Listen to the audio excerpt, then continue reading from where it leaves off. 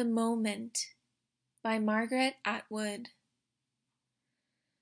The moment when, after many years of hard work and a long voyage, you stand in the center of your room, house, half-acre, square mile, island, country, knowing at last how you got there, and say, "I own this," is the same moment the trees unloose their soft arms from around you.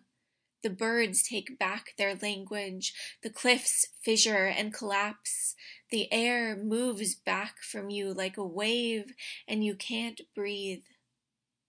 "No," they whisper, "you own nothing. You were a visitor time after time, climbing the hill, planting the flag, proclaiming. We never belonged to you. You never found us. It was always the other way round."